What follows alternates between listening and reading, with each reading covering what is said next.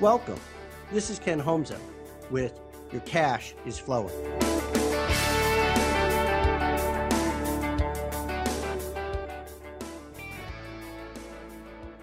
A common challenge I often see among entrepreneurs is the need to distinguish the differences between finance and accounting. That is why a year ago, I developed the Homza Value Pyramid. It's a representation of the value of the finance and accounting functions.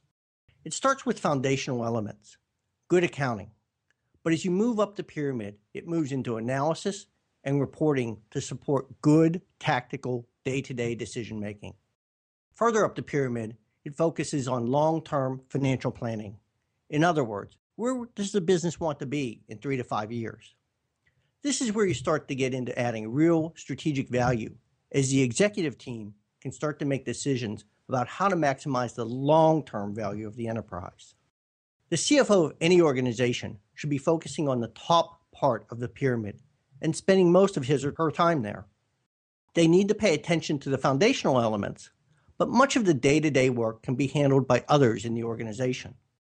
For most of my clients, I transition over the initial months of an engagement from working on foundational elements to moving up the pyramid, often touching all levels at the same time in the initial months. We may fix accounting processes, improve financial reporting, develop key metrics, put a monthly budget in place, build long-term models of the business, all before making major decisions about the strategic direction. Of course, every business is in a different stage of development, so there's no cookie-cutter approach. What is appropriate for one business may be too advanced or too simplistic for another. But the Homza Value Pyramid provides a structure and a way of thinking about how the finance function can and should be adding value to your business.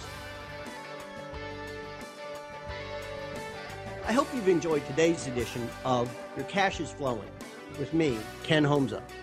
For more information, visit homza.com.